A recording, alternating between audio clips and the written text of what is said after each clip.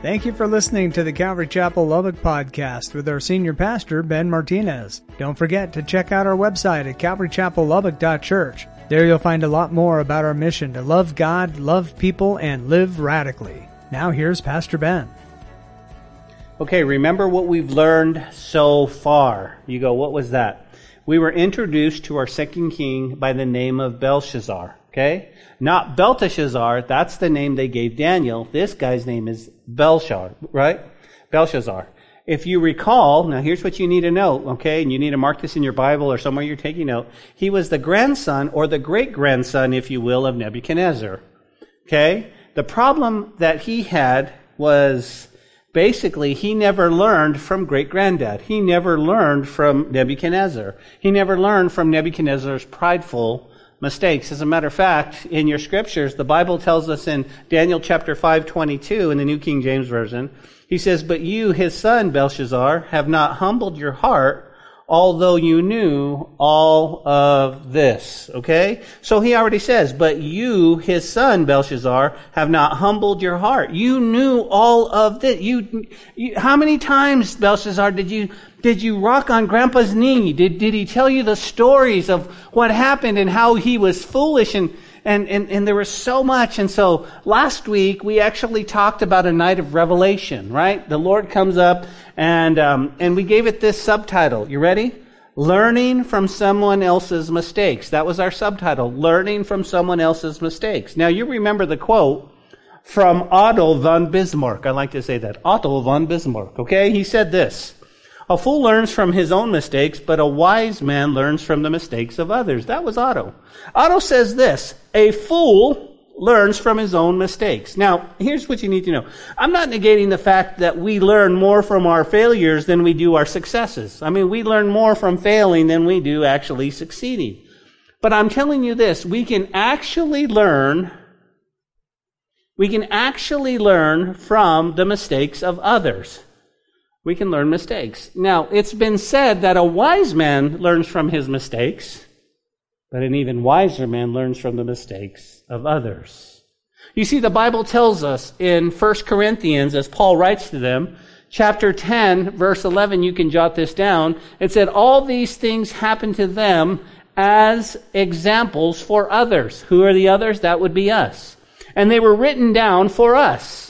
For we live in a time when the end is about to come." So Paul, writing to the Corinthians, says, listen, the things you're learning in God's Word, they're for you. These people made mistakes so that you can learn from their mistakes. That's what they were written. They were written as examples. Why? Because when you read the Word of God, sometimes you're like, "Oy vey, did you see what they did? I would never do that. Are you kidding me? They're crazy." And they did all kinds of stuff. And really what it's for is so that you and I wouldn't make the same mistakes. I wonder, in our lives, how important it is that we learn from the people of the Bible so we don't stumble like they did. We don't make the same mistakes. That's so important. That's why the Word of God is alive. So we come to our study tonight. Remember, this chapter 5, is broken down into 3 sections. We studied the first 9 verses in a night of excess. This was a night of partying. This was a night of drunkenness and hedonism. We saw Belshazzar go for it. Then last week we saw a night of revelation. And basically I put from drunk to sober because his whole countenance changed. We'll look at that in a minute. And the third part is just the last 2 verses. It's the night of judgment. The night of judgment. So tonight, let's just cover the 2 verses. We're going to say goodbye to Belshazzar, for judgment has come in his kingdom. Now, remember this. He's going to resurrect, if you will, in chapter 7. But remember, chapters 7 and 8 should have come before chapter 5. So we'll make that distinction when we get there. But tonight, we're saying adios to Belshazzar. So before we say goodbye to him, let me remind you kind of what's going on in the whole scene. Belshazzar, okay, a very prideful but foolish king, is busy feasting and partying with his nobles. He has his wives, he has his concubines, and while all this is going out, guess what's happening? The armies of the Medo-Persian are right outside the gate. They're getting ready to attack. "Hey, Belshazzar, yeah? Hey, we're under siege. You're surrounded. Let's just party. I don't care.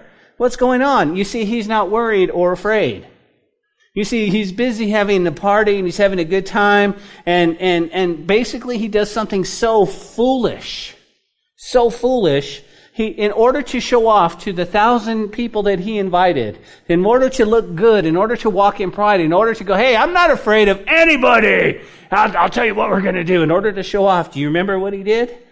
He takes the vessels that were taken from the temple that Nebuchadnezzar brought, and he says, bring those out. Let's drink from them. And he pours wine, and they start feasting. Now, remember, this was very foolish. You go, Pastor, why? Well, it's very foolish for several reasons. Why? Well, number one, here's what was going on. He was very foolish. He's drinking, he's partying, but he's not worried. And you go, why wasn't he worried? Well, remember, he was putting trust in the walls around Babylon.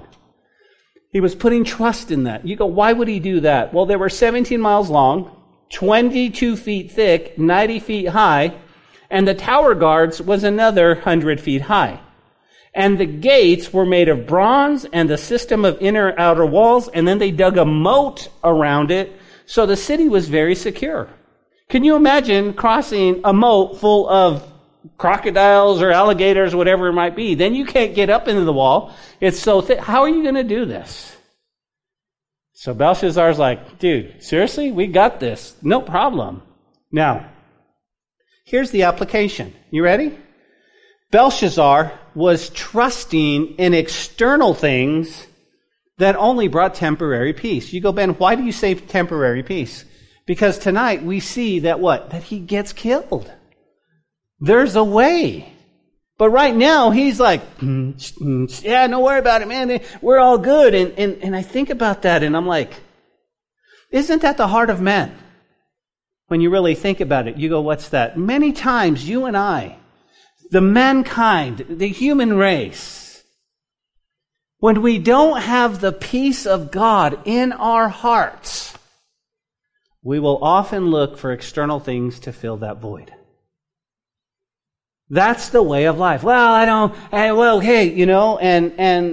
a lot of people do the same thing. They trust in external things that fill a void, but that doesn't bring the peace of God. It doesn't bring the peace of God. A lot of people trust in a relationship with a spouse without bringing peace from God. Oh, well, if I only... And here's the point. Now listen to me. This is so key. Only a real relationship with Jesus brings internal peace. Only a real relationship. We need to check our hearts from time to time and say, Lord, how is it with us? Do I have this real, intimate, wonderful, God-fearing, Spirit-filled relationship with you? How's my prayer life? Do I pray like I'm coming to my Abba, or do I pray like I'm coming to the principal of the school? I'm in trouble. Oh my goodness, Lord. What kind of relationship do we have? Do you have that internal peace? And see, Belshazzar is he's basically putting his trust in the walls, and we do the same thing. Oh, no, not that we have a wall around Lubbock. You understand the metaphor. But we trust in other things that we're hoping to bring peace, and it's only the peace of God that's going to bring that eternal peace in our hearts. And we see that. You go, well, Ben, why else? What else is going on in it? Well, number two, think about this. He's throwing the party of his life while the enemy is right outside the city. I want guys, let that sink in. He's basically doesn't care. He's out dancing. He's drunk. He's trying to impress all of his friends, but the enemy who wants to kill him are right outside the wall. You go, okay, I get that, Ben. What's that? Well, here's what I want you to remember. Most kings would be engaged, ready for battle. They wouldn't be throwing a party. You understand that. Wait a minute. High intelligence tells us we've got enemy in 4. Okay, rally the troops, man. Let's go. Yeah, but don't worry, the walls. I'm not worried about the walls. I just want to be ready for the battle. Come on. And he would not Belshazzar. You see, he's not even concerned about the warfare going around him. Can I tell you this? I think, and it seems like, that's what's happening in our day and age right now. You go, what do you mean? The world is crumbling faster than ever before. The world news is amazing to watch. It's happening at biblical proportions, and it makes me sad to say that the people of the world, the people that we care about, are like Belshazzar. They're dancing, they're partying. They don't even have a clue what's going on. They should be engaged, ready for the Lord's return, and yet many are disengaged. They have been, if you will, they've been fancied at the party, and they're basically asleep. Do you know what's going on in the world today? Do you realize? You go, well, I heard something in the news. I heard that banks are collapsing, that there's no money. Yes, exactly. That has to happen biblically so that there's one world currency. Okay? All of this has got to take place. So when you wake up and you go, oh, well, this bank in the Pacific in California, and what about my money? You know? It's got to happen, but what it is the Lord is trying to warn His people, get ready. I'm coming back soon. Get ready. You should be engaged, ready for battle. When you think about the war in Ukraine, when you think about Russia, when you think about even what happened today with the Russia shooting down one of our drone planes, and going over to China and saying, hey, look what we did for you. We got your back, bro. And so all this coalition is starting to heat up. You automatically think, Ezekiel 38 and 39, this is about to go down. And I think about all of this, and from just even from a prophetic set, I can't tell you how deep we're in, but I know what it does is I look up every morning and say, it's close. It's close. And what I would tell you is that this is not the time to be playing around. This is not the time to be playing chess. This is not the time to be partying. This is not the time to be disengaged of what's going on in the world. And yet I see many people who claim to be Christians go, we've always had trouble in the Middle East. You're right. That's nothing new. But it's intense. And not only that, but everything else is lining up. Everything else. And what that should do to your heart, church, listen to me, what that should do to your heart is it should pitter-patter and get it ready for the return of Jesus. It should get us to the place where we go, listen, I need to repent of my sins and I need to follow God with all of my heart. That's what it should do. If people really believed the Lord Jesus was coming back soon, well, Pastor, that's it, time out, nobody knows the day or the hour.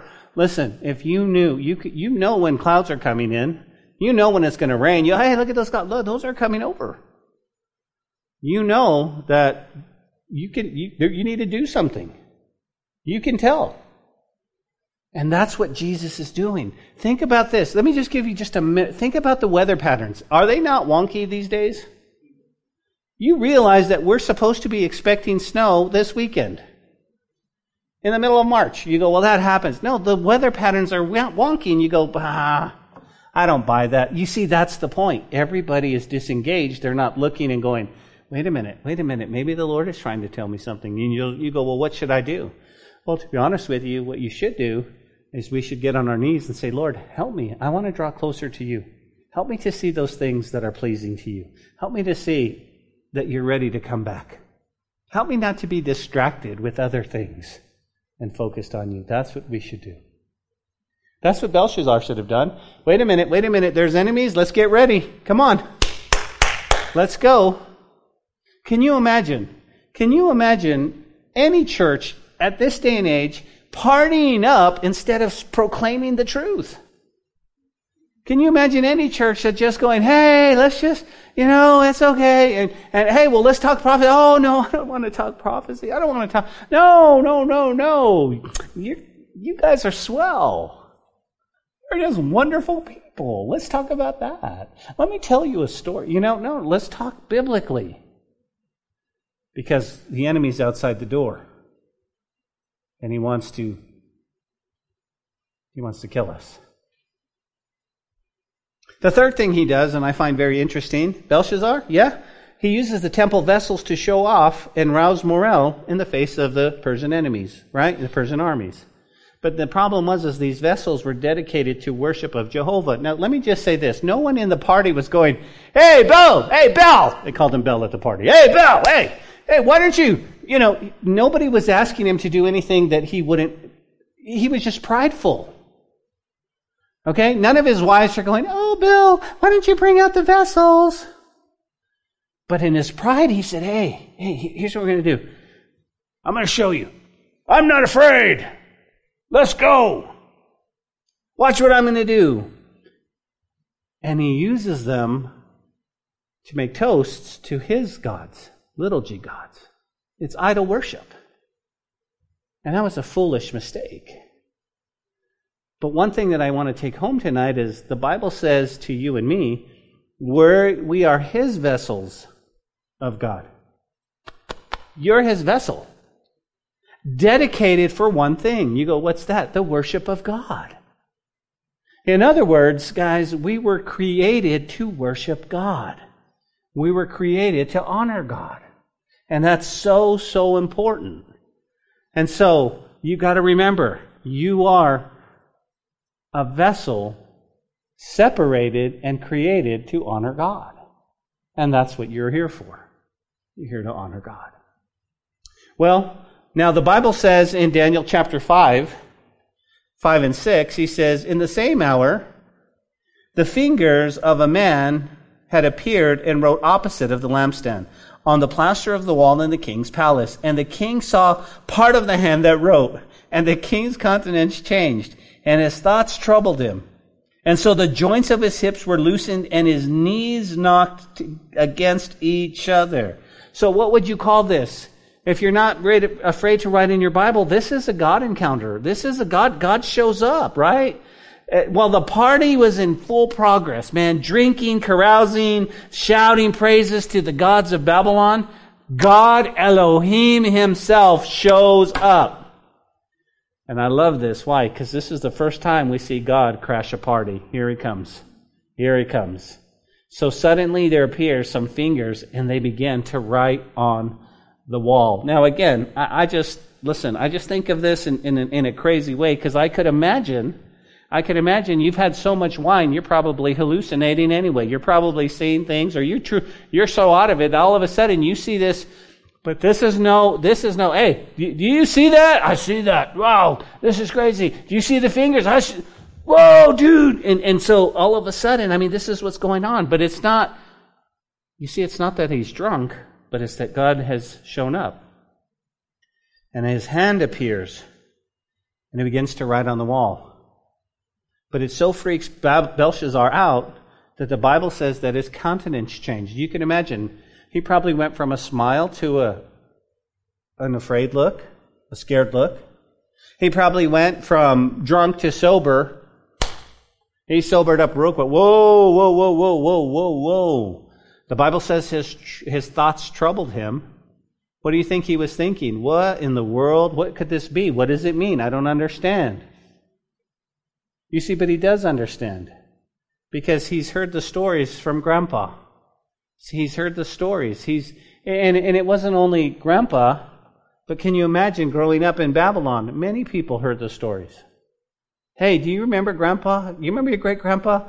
Oh, was that when he was out like a beast, eating grass, and his nails grew long and his beard? Yeah. And then he looked up one day and he confessed the Lord God, and then he was restored to his right mind, and the kingdom was given back to him. Yeah, that was him. God showed up that day, didn't he? Yeah, God showed up. And so he knew that. But he was so scared at this time that his joints, guys, of his hips were loosened and his knees knocked together. He was very, very, very frightened. He was very frightened. And so last week we found out what was written on the wall. Look at verse 24. The fingers of the hand were sent from him, and this is the writing. And the inscription was written, many, many tekel upharsin. In verse 26 it says, this is the interpretation of the word. Many means God has numbered your kingdom and finished it. Tekel, you have weighed in the balance and found wanting. Peres, your kingdom is divided and given to the Mede and the Persians. Okay? So, this is what he says. Yay, guys, this is what, anybody know what it is? Daniel comes in, he's like, oh boy. He says, do you know what that means? He means, yeah, listen. Bell? Yeah. How do I tell you this? I'm not going to beat around the bush. God has numbered your kingdom and he's finished it. He's numbered your days. You're done. What? Tekel, you've been weighed in the balances, and listen, you've been found. You know what a balance is, right? You're found wanting. You don't have enough. You don't have any street cred anymore. And by the way, the Mede and Persians are coming in. They're going to take your kingdom. That's what's written. That's what's written. That's what's written. Okay. So tonight, let's look at the judgment. Let's look at the night of judgment. So we pick up in verse 30, and then it says, that very night, Belshazzar, king of the Chaldeans, was slain. Now, here's what I want you to underline. I want you to underline the fact that it said that very night. That very night. You go, why? Because I want you to remember that the word was fulfilled just as Daniel said. That very night. And you go, well, why do I have to underline this? Or what does this mean anything to me? Here's why. Because I want you to take home tonight that God's word is always reliable and true. You can stand on it. You can take it to the bank. God's word is true. God's word is true. Daniel said, hey, listen, tonight, you're done. And that night, he was done. Oh, wait a minute, Pastor. That just must have been, that must have been circumstance or happenstance. No, God's word is true. Now here's what I want you to take home. When God says if his word is true, then we should believe it. And when we believe it, we should walk in it. You see, our belief system always dictates our behavior. How you behave is what you believe. And what you really believe is if you go, man, this is the word of God from Genesis to Revelation, all his promises are amen and true, then we should walk in that. We should walk in that belief system. Our walks, church, listen to me. Our walks should never be, oh man, this is so good. Oh man, I'm really struggling. Oh, this is really good. Oh man. Up and down. That's how we need to believe that the word of God is true. Daniel said, Belshazzar, tonight, you're done. You're done. And that very night, the Bible tells us, king of Chaldeans was slain, king of Babylon, right? So, I want you to picture this. This is a horrible way to end a party.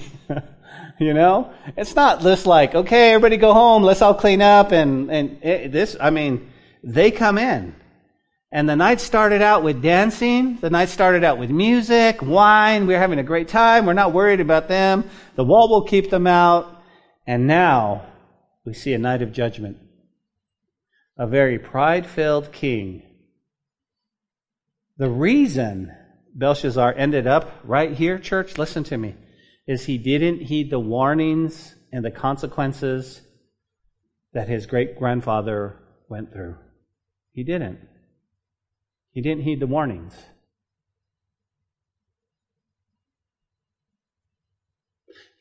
Let me take you back on a little journey. Back in the book of Genesis, the world was corrupt. It was horrible, much like today. The Bible says that in the last days will be like in the days of Noah. Can you imagine the days of Noah? God calls Noah, says, hey Noah, listen, I want you to build an ark because I'm about to bring judgment on the world, the whole world. It's going to be a global flood. But here's what I want you to do. I want you to build this ark so much that you'll be able to repopulate the earth with the animal wise, but anyone else who wants to be saved can be saved.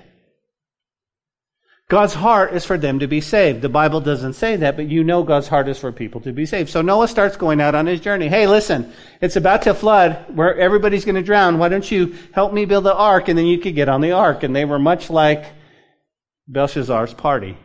Nah, I'm good. You're silly. We haven't seen rain in whatever. God's not going to flood the earth. That's not God. Hey, wait a minute. God is love. He's not going to do that. No. Listen to me.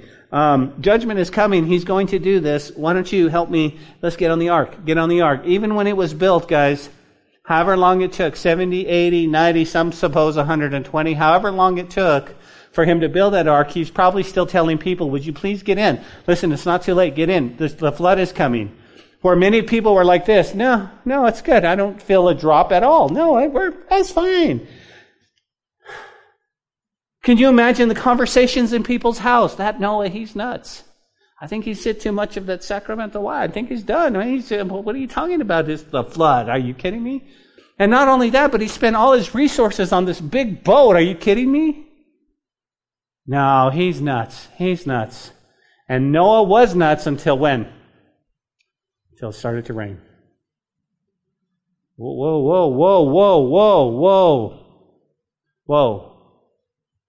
You see, probably the whole world was partying and judgment was coming. Now let me fast forward to today. Think about today. The whole world is partying. That's how their mindset is, and judgment is coming. The Lord's going to go, hey, listen, I'm coming back. And I have my arms open wide, and I'm wanting people to get saved, and I'm really wanting them to get saved. But one day you're going to hear a trumpet. And I don't know if it's going to be an audible trumpet, it's going to be a trumpet in your spirit, but you're going to see that and it's going to be like, oh, this is it. And in a twinkling of an eye, we're going to be out of here. And you go, yes, I'm so excited. Amen? But here's what breaks our heart. It's the people that will be left behind. It's the people that ridicule us. It's the people that scoff us. It's the people that go, I don't know. Jesus is good for you. That's cool. I'm glad you found something.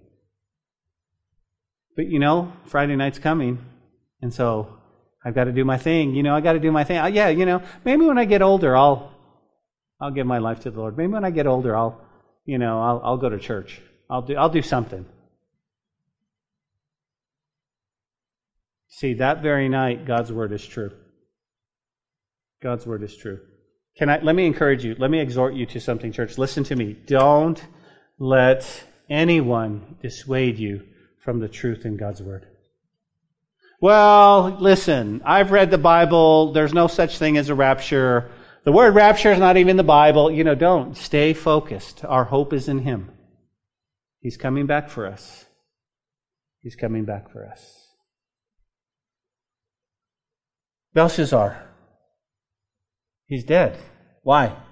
Well, again, Daniel 5:22. Let me read it to you in the New Living Translation. Guys, look at the screen. It says, "But you are his successor, O Belshazzar, and you knew all this, and yet you have not humbled yourself." You've not humbled yourself. Guys, Belshazzar knew, and he didn't humble himself. He knew. Does that not bug you from time to time when you know something and you still make the same mistake? Oh, I knew it. Why did I do this again? And whatever it might be, it may be something as silly as your golf swing. Oh, I knew that my stance was wrong, or I knew I had the grip. Oh, I practiced this. That's why my ball is way all over there. That might be something as silly as that. But think about this. He knew that judgment would come if he followed in the prideful ways of Nebuchadnezzar.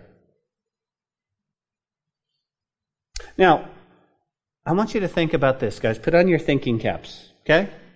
Because according to Isaiah and according to Jeremiah, they predicted this would happen 200 years before it happened. So they prophesied about this. Now, note something interesting. I'm going to draw your attention to Isaiah 44, Verse 28, Isaiah 44:28 says this, "When I say of Cyrus, he is my shepherd, he will certainly do as I say. He will command, rebuild Jerusalem. He will say, restore the temple." Now, jump over to 45 verse 1. "This is what the Lord says to Cyrus, his anointed one, whose right hand will empower him. Before him, mighty kings will paralyzed in fear. Their fortress gates will be opened, never shut again. This is what the Lord says. I will go before you, Cyrus, and level the mountains. I will smash down the gates of bronze and cut through the bars of iron. I will give you treasures of hidden in the darkness, secret riches. I will do this so that you may know that I am the Lord, the God of Israel, the one who calls you by name. And why have I called you for this work? Why did I call you by name when you did not know me? It is for the sake of Jacob, my servant. Israel is my chosen. I am the Lord. There is no other God. I have equipped you for the battle, though you don't even know me. So all the world from east to west will know that there is no other God. I am the Lord, and there is no other. I create light and make darkness. I send good times and bad times. I, the Lord, am the one who does these things." That's Isaiah. Hold on that to your memory. Jeremiah 51, 57, and 58. He says this in the book of Jeremiah, "I will make her officials and wise men drunk along her captains, officers, and warriors. They will fall asleep and never wake up again, says the King, whose name is the Lord of Heaven's armies. This is what the Lord of Heaven's army says. The thick walls of Babylon will be leveled to the ground, and her massive gates will be burned. The builders of many lands have worked in vain, for their work will be destroyed by fire." Isaiah and Jeremiah prophesied 200 years exactly what was going to happen this night. And you go, "Well, Ben, how did it happen? How did it happen?" See, the walls were super thick and high. Well, according to a historian, it says this. The ancient Greek historian Herodotus relates that the Persian king Cyrus conquered Babylon by diverting the flow of the Euphrates rivers to a nearby swamp. Okay, so he diverted them. Then he lowered the level of the river so his troops marched through the water under the river gates, and they would still have not been able to enter the bronze gates with the inner walls unless they had been inexplicably unlocked. On gaining access to the inside of the city, they quickly subdued it and they put the king to death, thus ending the short reign of the Babylon over then the known world. Cyrus gave the rulership, listen, to his uncle Darius out of respect for his seniority, but Darius only ruled for 2 years, and then he died at the age of 64. Your attention, please. Here's what happened. Okay? All of a sudden, the Euphrates River is being dammed up, and they dammed it up to a nearby swamp, and now they came marching in. Okay, so they got through everything else, right? They came, nobody could see them. They're through the river, but inexplicably, well, we know who that was. That was the Lord, was he not? He unlocked the gates. They walked in the gates, and it was done. Okay, think about this. On this side of the fence, here he is partying. Right? All of that's going on, drunk and everything else, while in the meantime, prophetically, they're coming through. Here they come. Here they come. Here they come. So what happens? Verse 31. Really simple. And Darius the Mede took over the kingdom at the age of 62. Okay, so what happened? Cyrus comes in, but he gives the kingdom over to who? Darius. Darius is 62 years old. Okay? Darius the Mede receives the kingdom. There you go. Darius was a sub-king under Cyrus the Persian, and he's referred to in secular history as Gubaru. Gubaru. G-U-B-A-R-U. That's, if you look at it in secular history, that's who he is. Now, listen, I want to chat about two specific things we see here in Scripture. You go, what's that, Pastor? Let's talk about the judgment we see in part 2, Belshazzar's pride. Okay, let's learn from him. In case you haven't noticed by now, King Belshazzar, before the night's over, is slain by the Persian armies. Judgment for Babylon and for Belshazzar.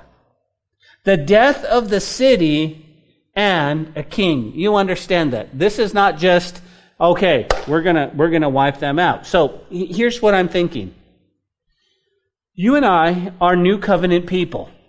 So when we walk in excessive pride like Nebuchadnezzar and like Belshazzar, we really don't die because we're under grace. You go, okay, I'm with you. Why? Because Jesus took our punishment and the judgment on the cross. But let's talk about how pride kills other things in our lives. Let me just give you 2 ways that pride can ruin your life. You go, how so? Number 1, pride makes us self-conscious. When we think so highly of ourselves, we tend to protect our self-assigned status rather than to strive for something better. This is pride. Pride forces us to focus on the downside instead of the upside, no matter how significant. What if I failed and everyone saw me? The prideful knows that they have a long way to fall and their perch is dry rotted. Prideful people are birds, making them feel like constant danger of falling. It's why if you challenge a prideful person even a little, they will viciously defend themselves. They're scared of their card house will fall apart. Pride. As a matter of fact, Sunday, what did we talk about? We talked about what a Christian looks like, how a Christian should behave. And the first thing we saw is that we needed to be humble. We need to walk in humility. We need to esteem others higher than ourselves. That's what God has called us to do. We need to be thinking of others, loving others, esteeming them higher. That's humility. Because God has done all of these things in our lives. He's blessed us. He's put us in the position in Christ, and we're ready already in heaven. We have a home there. This is amazing. We don't have to pay taxes. This is cool. This is all good. He says, because of all this, he says, you should walk in how? In humility. Well, what's the opposite of humility? Being prideful. Being prideful. And again, think about that. It makes us self-conscious of everything. And the moment someone tries to correct us, our pride steps in and we're like, no, I'm not that. And instead of lowering and growing, listen, pride makes you somebody that you're really not.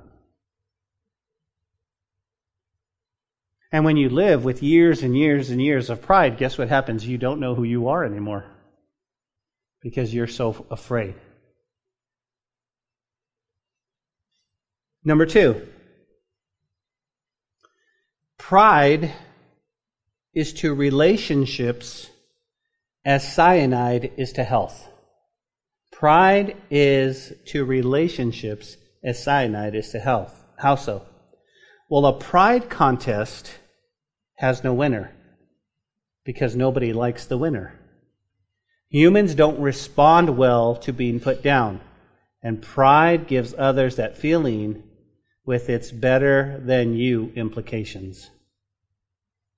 Humility has the opposite effect. If you, as amazing as you are, put yourselves up above yourself, they feel good whenever they're around you. They actually like you. Now, let me say this. Many relationship issues are caused by pride. Can I get an amen? Amen. If you can admit you're wrong, it's your pride telling you. If you can't admit you're wrong, it's your pride telling you to win the argument. If you take an all or nothing stance, it's because giving any credit to others hurts your pride. If you have a lot of pride, you might even refuse to communicate, which is the worst relationship blunder a person can make. Keep that in mind. Keep that in mind. I want to go back to this because here's the thing. If we can't admit when we're wrong, it's our pride telling us to win the argument at all costs. And that's not what a believer should be. A believer should be and be able to say, when he's wrong, I'm sorry. But much more than that. Why? Because a lot of times, let me just say this, church, God has called us to ask for forgiveness for when we've offended somebody. Come on, someone. Why? Because it's easy for me to go to Pastor Soph when I've offended him and say, I'm sorry. Well, sorry for what? Well, I'm sorry for whatever I did. But I'm not asking him to forgive me. I'm just sorrowful that... And so again, think about this. When I don't want to admit I'm wrong, then I'm prideful. Then I'm going to win the argument. And we're going to argue all the time because... And can you imagine two pride-filled people in a relationship, in a marriage, not willing to admit?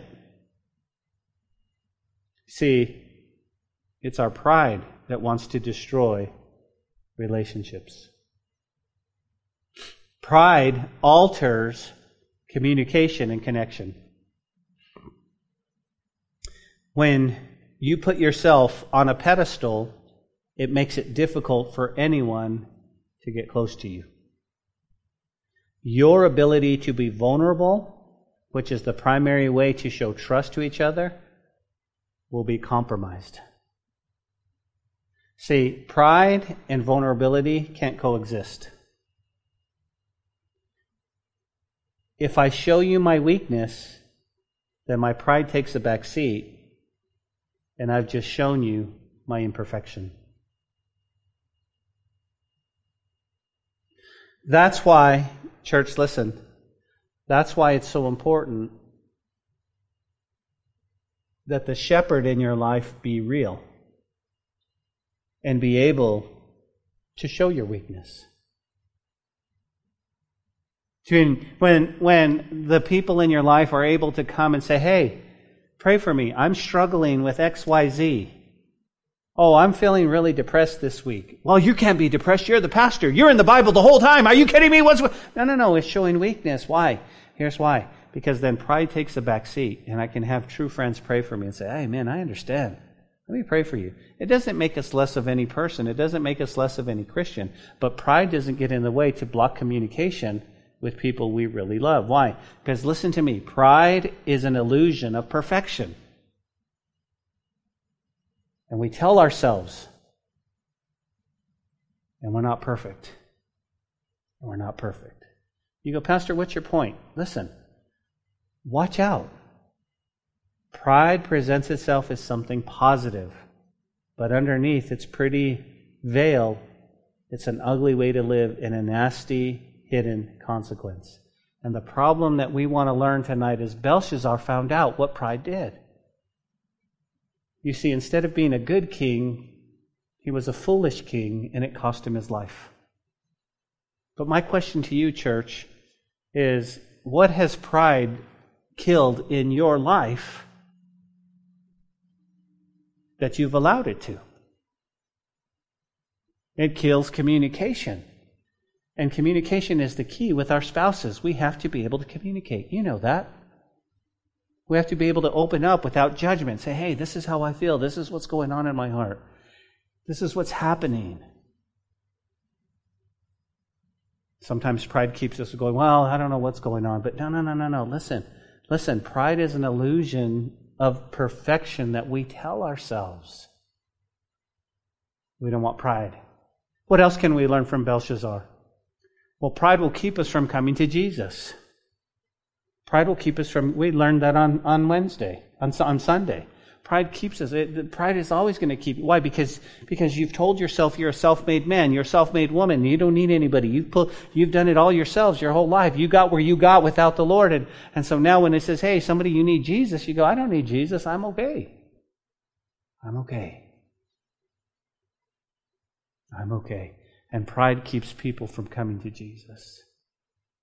You see, there'll be many people who will be listening to this sermon even after we're gone that might be going, no, I don't know if I really believe that guy. I don't know, understand. I'm okay. I'm good, whatever it might be. And yet it's pride that's keeping them from saying yes to the Lord, because many will sit in auditoriums across churches across the world, and they'll sit there and they'll hear a message, and the Lord will begin to knock on their heart and begin to convict them of their sin, and they'll say no to Jesus because, man, my life will change and I don't want my life to change. because I think I've had it pretty good so far, and I think that's what pride does. Pride keeps us from coming to Jesus. Pride makes us think that we're better than we are, bigger than we are, and we're not. And I want to learn from Belshazzar. Why? Because a wise man learns from his mistakes, but can we learn from this foolish king? Absolutely. So what do we have to do? Death to pride. We have to come to the place where we have to crucify that pride. Some of us have the gift of pride. We don't have to work it up. This is who we are. This is how I was brought up. And we have to crucify it. Lord, crucify the pride. Help me to walk in humility.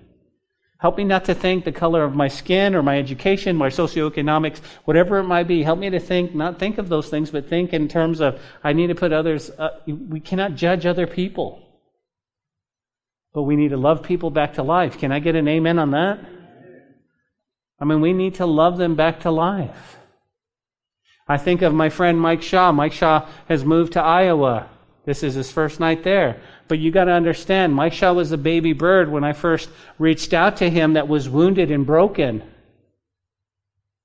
And instead of judging him and going, hey dude, what's wrong with you? What's the matter with you? You know better. You've been in churches. You know more Bible. Da, da, da, da, da. You know what we did, church? We loved him to the place where now we could let him go.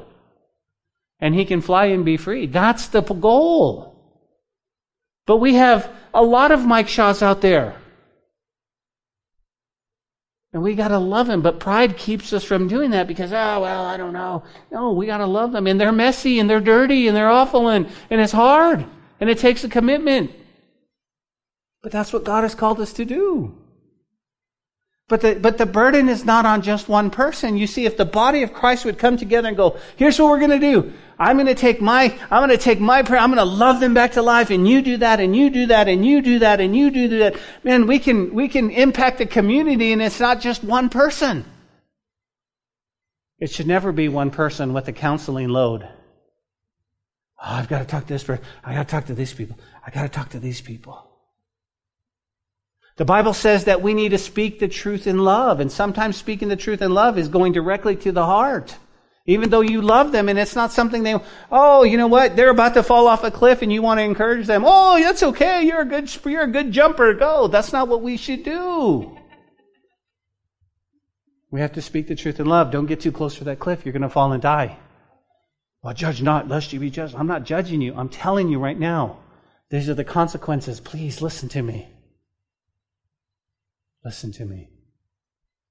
Listen to me, church. It's going to take relationships.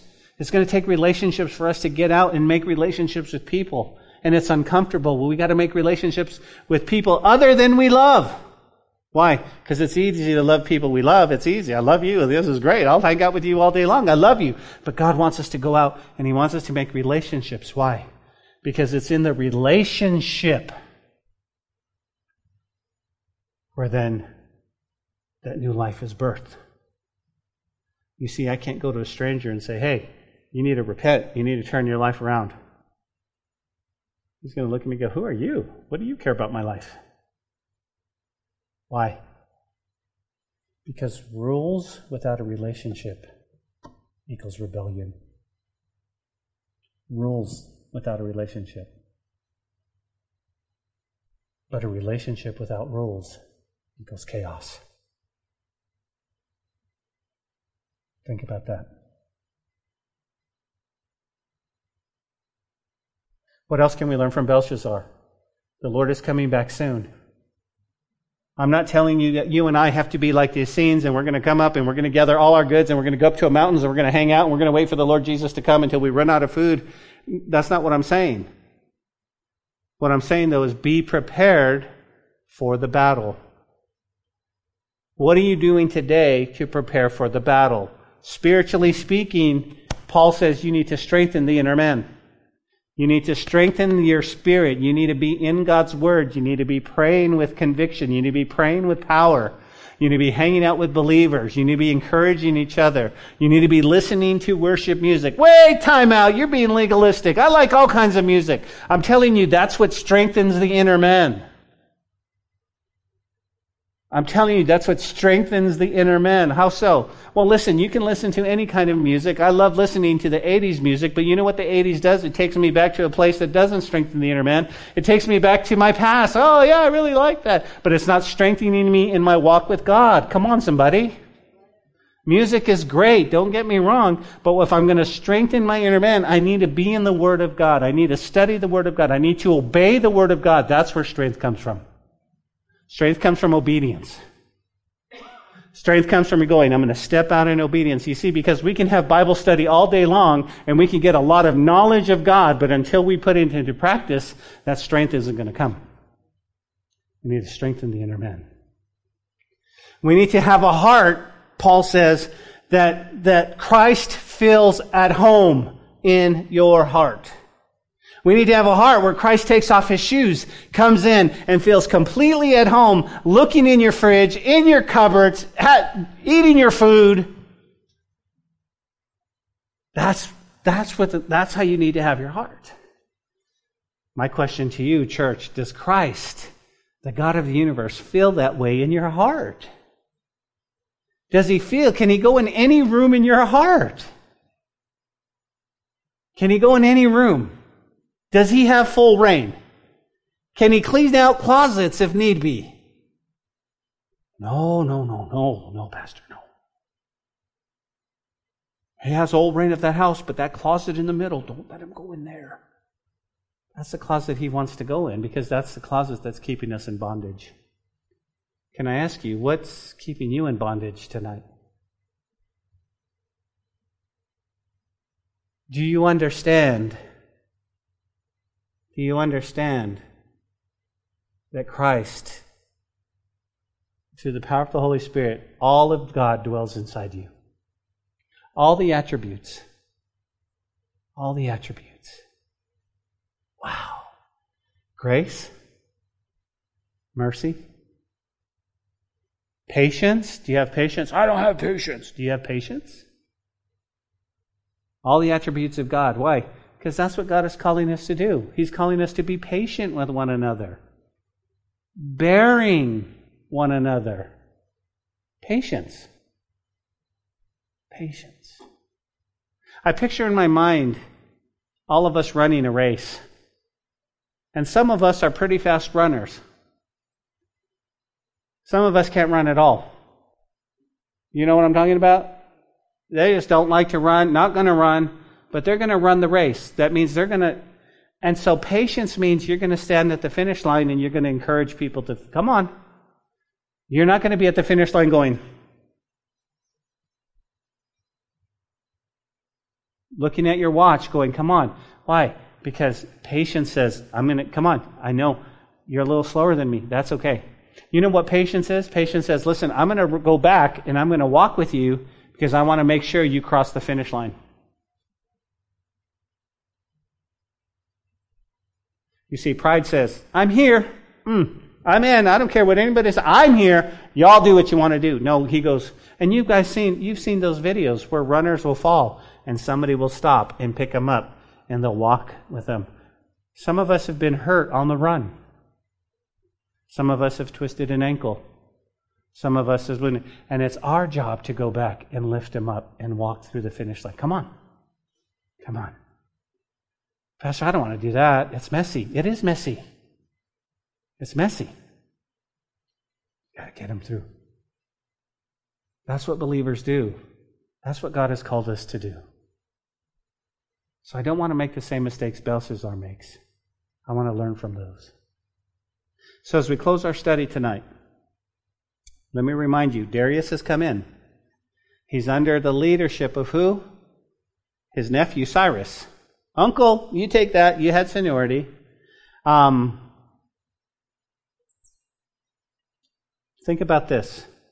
Think about this, and I'll leave you with this. I want you to see how this parallels Cyrus to Jesus. Okay? So Cyrus is the leader, but he's giving Babylon to Darius. But let me show you how the parallels are. Okay? Here's what blows my mind. You remember in Isaiah chapter 44, verse 28, the Word of God declares, when I say of Cyrus, this is the Lord speaking, he is my shepherd, He will certainly do as I say. He will command, rebuild Jerusalem. He will say, restore the temple. Do you guys see that? I want to give you some parallels to Cyrus and Jesus. Amazing parallels. How so? If you're taking note, jot this down. The name Cyrus means son, S-U-N. Right? And Jesus in Malachi chapter 4 verse 2 is called the Son, S-U-N, of righteousness. Not the S-O-N of righteousness. Just a parallel. Just a parallel. What does the name Cyrus mean? Okay? Did you know at Cyrus's birth, okay, the attempt by the reigning king was to destroy him? Well, you go, yeah, that's what happened to Jesus. At Jesus' birth, the attempt by the reigning king tried to destroy him. Right? Cyrus was named 150 years was before his birth. God named Jesus 700 years before his birth. You can jot this down, Isaiah 9:6. 700 years. He says that. Number 4, he was raised in righteousness, Isaiah 43, 45 and 13. He was a righteous man, while Jesus Christ was made unto us righteousness. 1 Corinthians 1:30, and he was a righteous man, Luke 23, verse 47. Cyrus, in Isaiah 41:25, he shall call upon my name. Well, throughout the life of Jesus and his ministry, he called upon the name of God in prayer.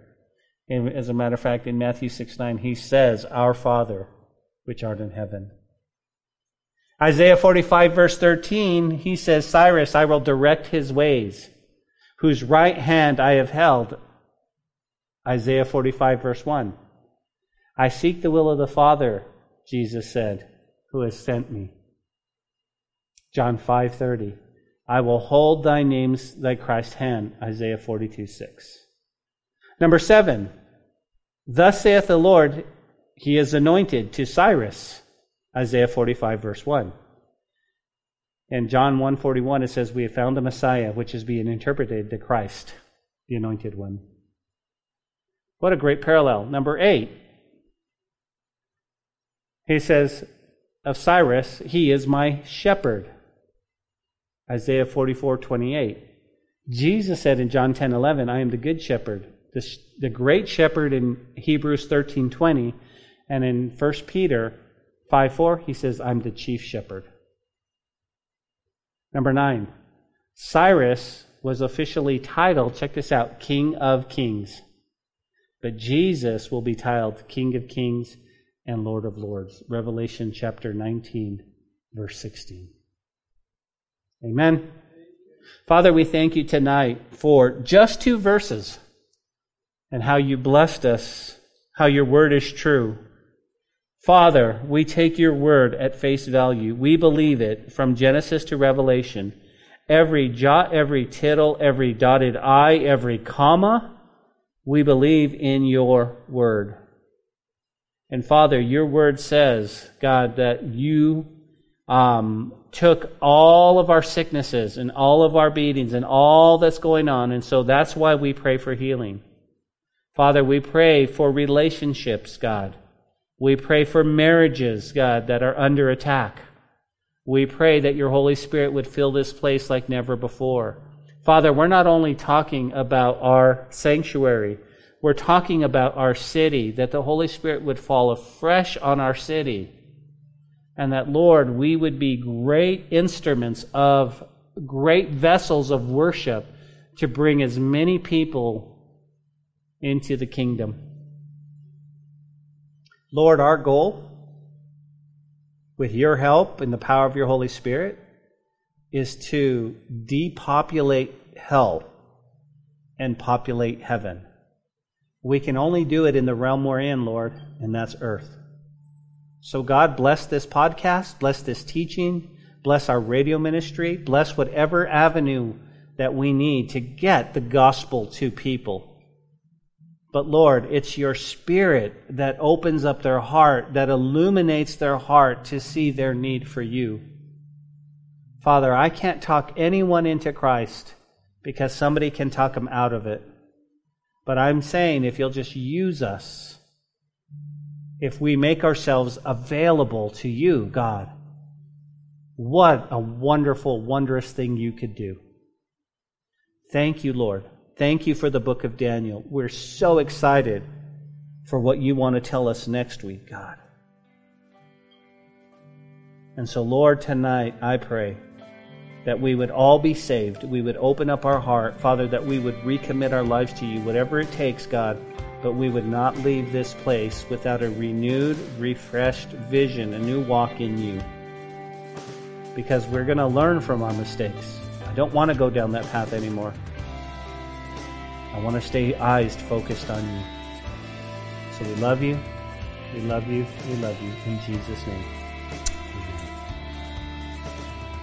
We hope you enjoyed today's message. We'd love to hear from you and see you in person at the church. You can find our contact information, location, and even give a donation at calvarychapellubbock.church. We'll see you next time on the podcast. Until then, may God bless you and your family.